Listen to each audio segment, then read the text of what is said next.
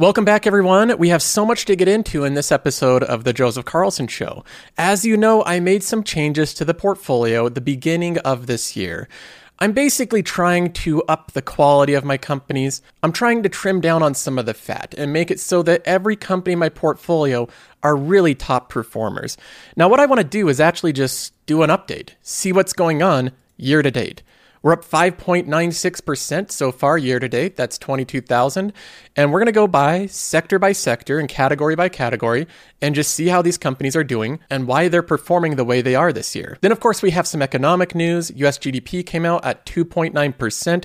Growth is moderating in the US. Corporate layoffs are spreading beyond just big tech into the entire corporate world. And we have some earnings reports. Union Pacific released their earnings. Microsoft released their earnings. MasterCard released their earnings. These are all large holdings in my portfolio. And we're going to be going through all of these earnings reports and see how these companies are doing. And then finally, we have an update on all of those TikToks of a day in the life of a LinkedIn employee or a Google employee.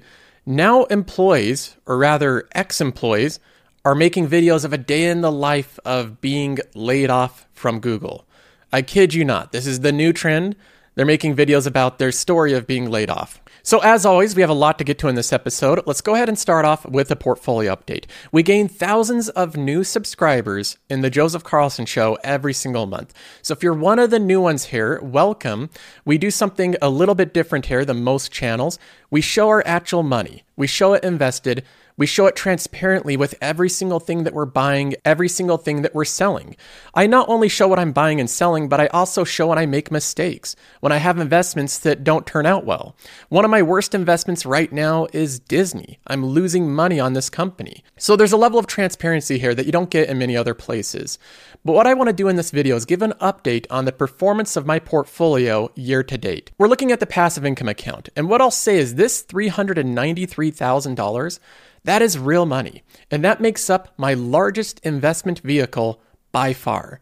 I have another smaller tech portfolio, but that one is much smaller than this portfolio. $400,000 is a ton of money to me. The only thing that even comes close is my equity in my house where I live, and I don't really consider that an investment in the same way I do the passive income portfolio. So this is a meaningful amount of money, and the goal here is to compound my portfolio as much as possible. Frankly, I want to beat the S&P 500, and I want to beat it by a large degree over the next 10 years. In terms of keeping track of progress, I really started paying attention to it in 2022. In 2022, the passive income account was down 16.22%, and that's with dividends being included. So with dividends reinvested, we were down 16.22% time-weighted returns. The S&P 500 went down 18.14% the same year with dividends reinvested. So we barely outperformed it in 2022, and that's partially because of how well Texas Roadhouse and Vici did. So a couple holdings held it up last year. But this isn't the type of outperformance that I'm wanting. I don't want to beat the S&P 500 by just a couple percentage. I'd like to make the gap much wider over the coming years. And so what I want to do is go over my plan for doing that. If I flip over to year to date, so far we're up 6.21%. The S&P 500 is up 5.77%, so we're basically matching it right now, and some of my companies are performing a little bit better than others. If we stay on the year-to-date metric here, we can go sector by sector. If we go into the tech category, I have two companies in this category, Apple and Microsoft. Apple's up 14%. Microsoft is lagging the market, up only 2.5%. I think that Microsoft right now is heavily undervalued based off the quality of the company and its future growth prospects. And I say that after seeing their last earnings that were a bit disappointing to investors. If we look at Microsoft's latest numbers, they were a little bit lower than last year. The earnings were down 11% year over year. The EBITDA was a little bit lower. That's a little bit concerning. Even the top line revenue had an incredible deceleration. It only grew at 2%. 2% year over year. But most of all, I think the most concerning thing is in the cash flow of the company. The cash flows plummeted. Look at this last quarter. Doesn't that put it in perspective there? The cash flow is like a third of what it was the prior quarters.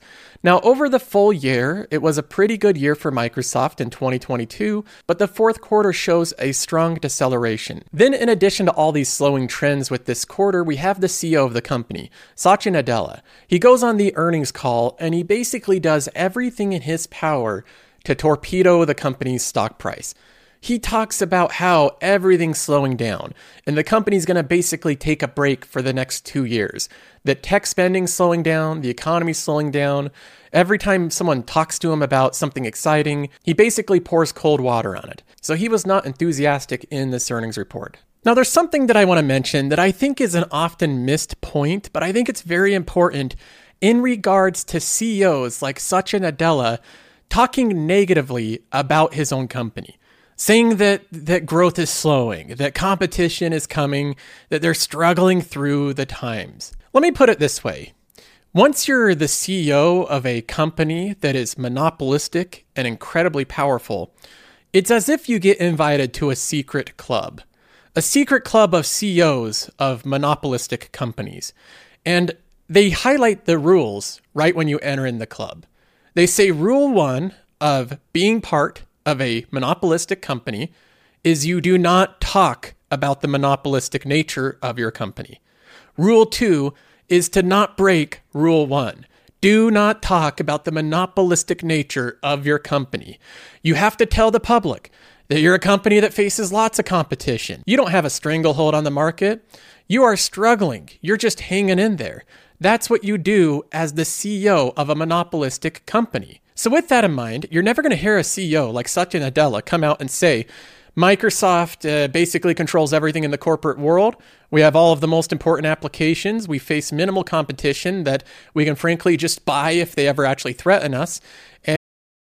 Families have a lot going on. Let Ollie help manage the mental load with new cognitive help supplements for everyone 4 and up, like delicious Lolly Focus Pops or Lolly Mellow Pops for kids. And for parents, try 3 new Brainy Chews to help you focus, chill out, or get energized. Find these cognitive health buddies for the whole fam at ollie.com. That's OLLY.com. These statements have not been evaluated by the Food and Drug Administration. This product is not intended to diagnose, treat, cure, or prevent any disease. And all things are running as normal. We basically don't have to do much to maintain our monopoly. He's never going to come out and say that. You have to read that between the lines. Tim Cook will never come out and say that iOS is a monopoly. He'll never come out and say that, even though it kind of is. You're never going to have the CEO of MasterCard, which is clearly monopolistic, and they own a duopoly with Visa. The CEO of MasterCard's never going to come out and say, look, we control the payment rails. Everything flows through us. We have a natural monopoly. People use our products. We have incredibly little competition. And anyone that tries to go around us instead of through us does to their own detriment. He will never say that. The CEOs of monopolistic companies are often the ones that talk mostly about all the challenges they face. They talk about all the problems a company has, all the competition they face. And they do so because they know publicly that's what's best to highlight. Because in many cases, the main challenge these companies face is legislation. The government coming in and breaking up their natural monopolies. Now, on the contrary, in many cases, the CEOs that talk about their company being a monopoly and facing no competition, and they can't even see competition with a telescope, are in many cases the companies that face the most intense competition. So a lot of this is completely inverse to what you would suspect. As an investor, when you're listening to earnings calls and you're listening to companies talk about their own company, the ones that are the most confident in their market position are the ones that need to speak the least amount about how powerful their business model is. The companies that have the least powerful market positions are the ones that have to convince investors. They have to talk openly about how powerful of a company they are. So keep that in mind when you're listening to earnings reports. Either way, a lot of investors don't get this subject. And what Satya Nadella did, speaking down about Microsoft, had the effect of throwing cold water on the earnings report. And I don't think that paints an accurate picture for a company of this quality. The main thing that I'll mention about Microsoft's report is even though things are decelerating a little bit, they're slowing down, the core products, the most profitable products and the most meaningful ones are still going really well. The server products and cloud services, they increased revenue by 20%. All of their server products still grew at a 20% rate. The Azure business, their primary cloud service revenue growth was 31%, and that's with currency being adjusted. If you held constant currency, which basically means if you took out foreign exchange rates, it grew at 38%. That's an astounding level of growth for Azure. So their core products are not decelerating that much. That is still very strong growth. So in my opinion, even though this is a slowdown this quarter, I think we can exercise a little patience here because I don't think this slowdown is going to last forever. The core businesses of Microsoft are still doing really well. A lot of the things that slowed down were their hardware sales, things that I don't think are as critical for the core business for Microsoft. Now moving on, we're still looking at the year-to-date performance here. I want to go into the financial category. This is another one that I've built up heavily this year. S&P Global and MasterCard. If you haven't studied these businesses, I recommend doing so because the more that I look into them, the deeper I dive, the more I like these companies. They fit basically every characteristic I look for in a compounder. They have pricing power, real pricing power, where they raise prices for 10 years straight and they don't lose customers as a consequence. They have almost no CapEx requirements. So these companies are incredibly capital efficient. They have pricing power. They're monopolistic. They're highly entrenched businesses that I think will grow their earnings per share and free cash flow per share at a rate far exceeding the S&P 500 over the next 10 years. I truly believe these companies will trounce the S&P 500 over the next 10 years. MasterCard just reported their earnings, and it was basically in line with expectations, which is exactly what I'm looking for. The CEO had commentary that's a little bit different than what we're seeing in the economic reports. He says that the economy overall is pretty resilient, that consumers are holding up, and he speaks about travel. He said, quote, "As we look at the broader economy, we see the continued recovery of cross-border travel, with volumes up 59% versus a year ago, and we're encouraged by Asia opening up further. While macroeconomic and geopolitical uncertainty persists, consumer spending has been remarkably resilient. We are well prepared to adjust our investment profile quickly if needed." That's another thing that being capital light allows you. The company has a ton of flexibility. One more thing that I'd highlight from this earnings report is their return of capital to shareholders. Because MasterCard is such an efficiently ran business, what they're essentially able to do is reinvest very little back into their business and return all of their massive amounts of profits back to the investors. MasterCard repurchased 7.4 million shares at a cost of $2.4 billion and paid $473 million in dividends. If the stock price ever dips for a company like this, you know that they're buying back the shares aggressively. They will work on getting that stock price back up through share repurchases. MasterCard is such an efficiently ran business that aside from some type of horrible disruption to their core business model, I think the company will continue to compound its free cash flow per share at 15% over the next 10 years. And in terms of core risks to the business model, I believe the biggest one is government intervention. Now again, we're still looking at year to date here, and we're going on to the next category, which is consumer. This is a category that I have not been adding to this year. In fact, all I've done in this category so far is trim different positions. I've trimmed my Nike position by a pretty substantial amount. I really like Nike as a stock and a company. I think it's phenomenally well ran. The metrics are incredible. The profitability ratios are incredible. The balance sheet is solid. There's nothing wrong with this business, but the stock price is just hard for me to wrap my head around. No matter which way I looked at it, the stock is just expensive. It trades at a 36 forward PE ratio.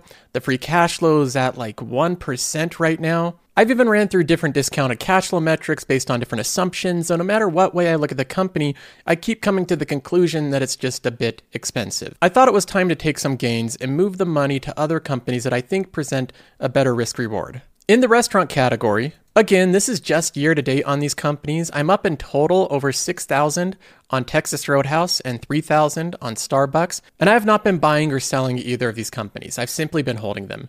I'm very bullish on Texas Roadhouse. I still think this company is going to widely outperform the market over the next couple of years, especially if demand stays relatively strong for restaurant spending. So we'll see how this one does. The earnings report's next month. I'll give an update on it.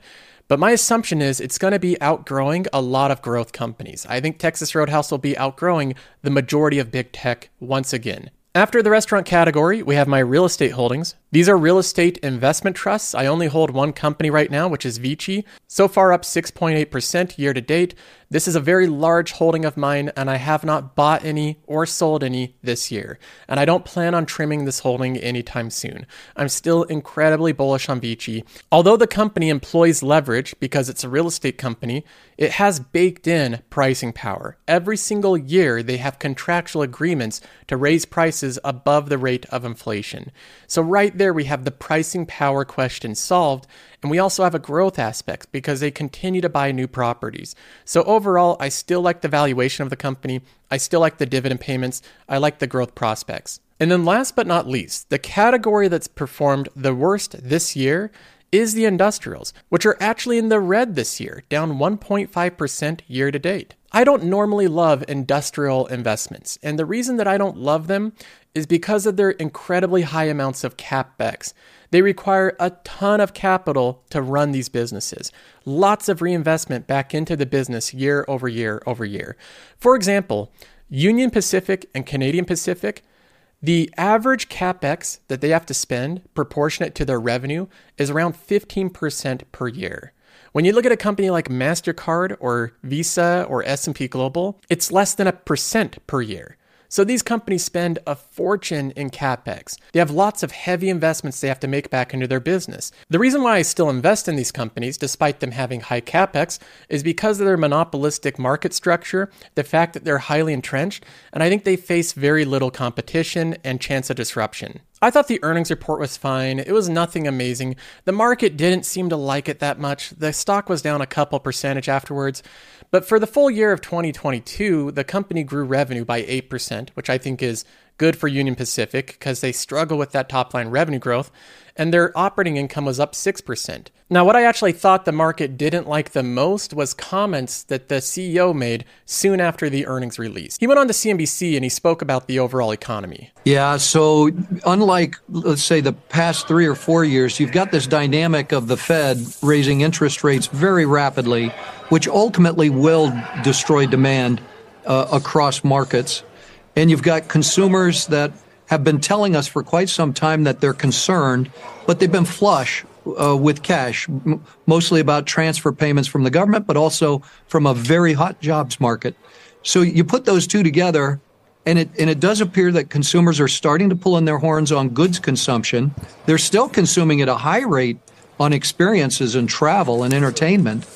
And it's just not clear yet exactly what the impact's going to be of the Fed interest rate increases, although clearly you can see early innings, it's having an impact on things like housing. Do you see the commonality here? Another CEO of a company that's widely considered an oligopoly and has entrenched market position is not talking glowingly about the future.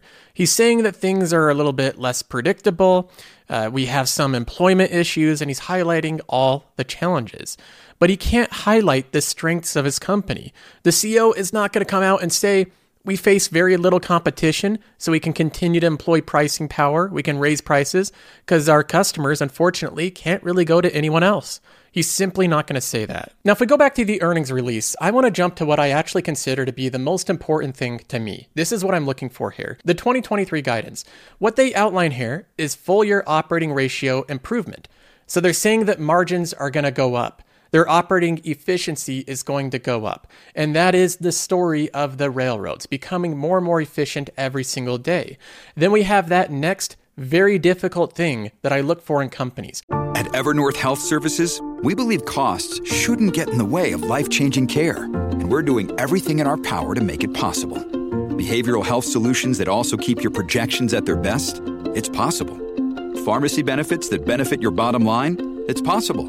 Complex specialty care that cares about your ROI. It's possible. Because we're already doing it. All while saving businesses billions. That's Wonder made possible. Learn more at evernorth.com/wonder. Pricing power, which is the ability to raise the price of your product above the rate of inflation for 10 years straight without losing customers to competition. They outline that they're expecting to price dollars in excess of inflation dollars. So they're raising their prices in excess of inflation, and they state that openly. Why are they able to do that? Because they're railroads, and their customers, frankly, don't have many other options. And then in terms of capital allocation, like I outlined, they spend a significant amount of their revenue on CapEx. In this case, they're aiming for less than 15%.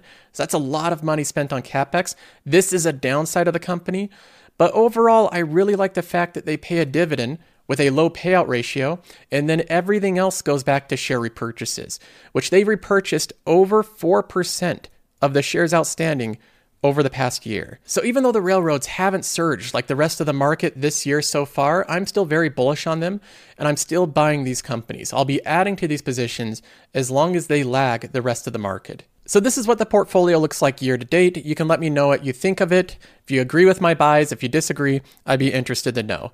And I'm happy with the performance year to date as well as all time. I think we're headed in the right direction. Now let's go ahead and move on to some news. We have the headline news that US GDP rose 2.9% in the fourth quarter. And there's a lot of different takes on this news. Like most economic data, you can look at it positively or negatively. I'll give you the basic argument for each side. The argument that the Wall Street Journal makes, and what most economists are making right now, is that this news really isn't as good as it seems. The overall economy is slowing down, and we're coming out of an environment that was really easy going into an environment that's really difficult. They say the fourth quarter capped a year of economic slowdown, in part reflecting a return to a more normal pace of growth after output surged amid business reopenings, fiscal stimulus, and waning pandemic in 2021. All right, so we just got done with our pockets being filled with money and being locked up in our homes, and finally we are able to spend that money, we're able to travel. So naturally the economy's rebounding a little bit. But then they go on to highlight that the economic output grew 1% in the fourth quarter of 2022 compared with a year earlier, down from 5.7% growth in 2021 and 2.6% growth in 2019. So overall, the longer-term trends are that the economy is slowing. It's actually moderating in pace. Whether you look at that as a good or bad thing is up to you. In my opinion, I actually think that this is a good thing. If we have an overheating economy, that would be basically an invitation to the Fed to raise interest rates dramatically more. So I think the economic growth actually moderating is a good thing in terms of the Fed's interactions. And then the other bit of news is the layoffs. This is the more sad news. I really don't enjoy seeing people get laid off from work. Even when it's justified from the company, even when it's a responsible move by the employer, it's still not a fun thing to see. People losing their livelihood, losing their income stream. That's basically like a worst nightmare for anybody that depends on that income stream. And that's part of the reason building this channel is trying to help people find a different way to find passive income. The ability to at least survive without your primary job. With enough effort and time, we can get to a point where we're not totally reliant on our primary income. But layoffs have been picking up, and they've started off with the biggest companies that are the trendsetters. Once big tech does anything, everyone else follows. That's the way these things work. A lot of companies simply modeled their COVID policies after big tech. If big tech was working from home, all the other companies would work from home. If big tech required wearing masks in the office, other companies said you had to wear masks in the office.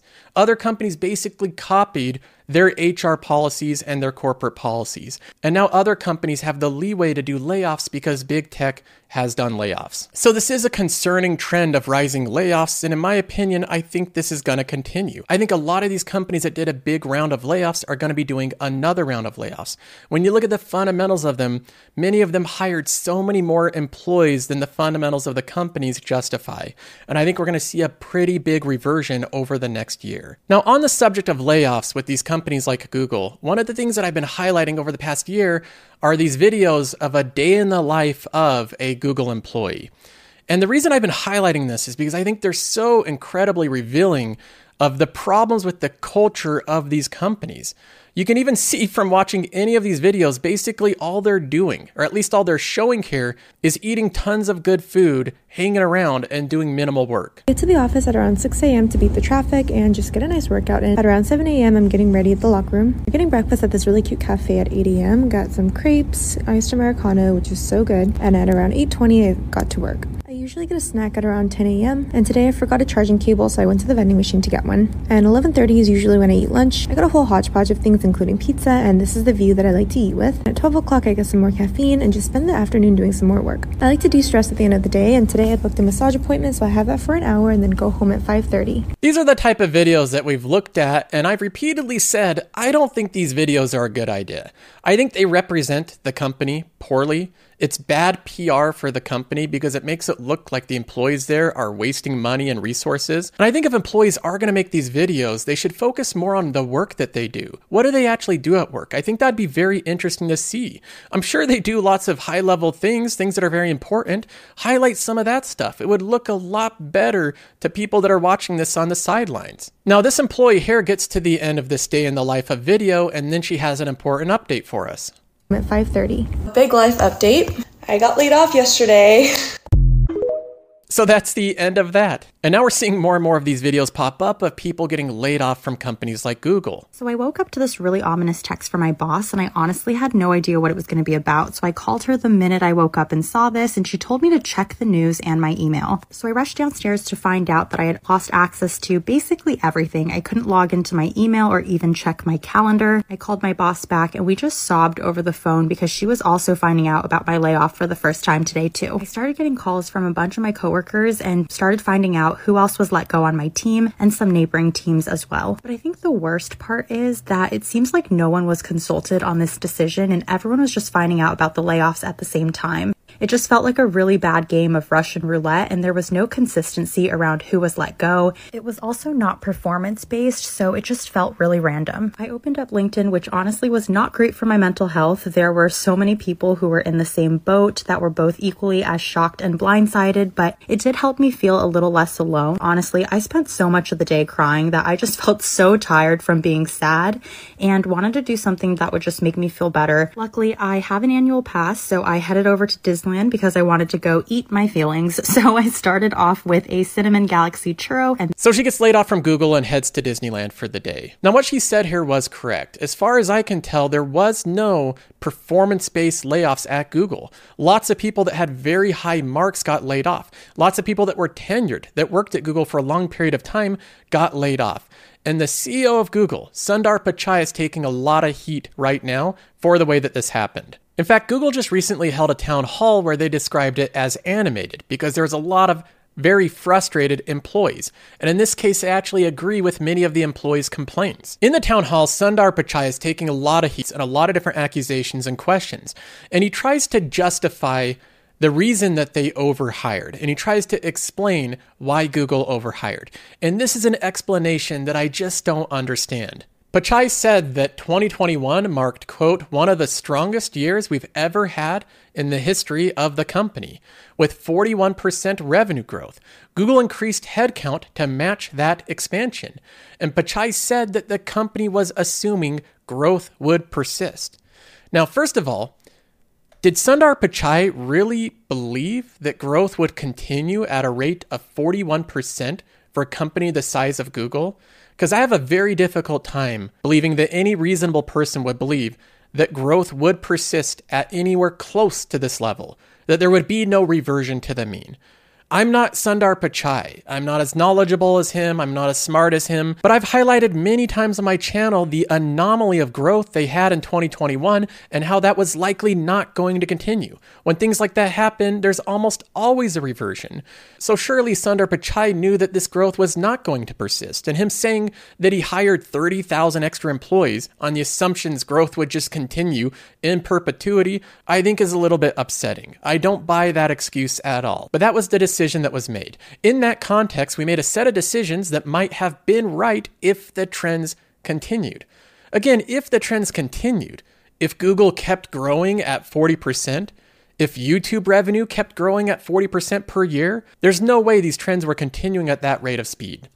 Aside from that, there's another problem I have with Sundar Pichai's assumptions here.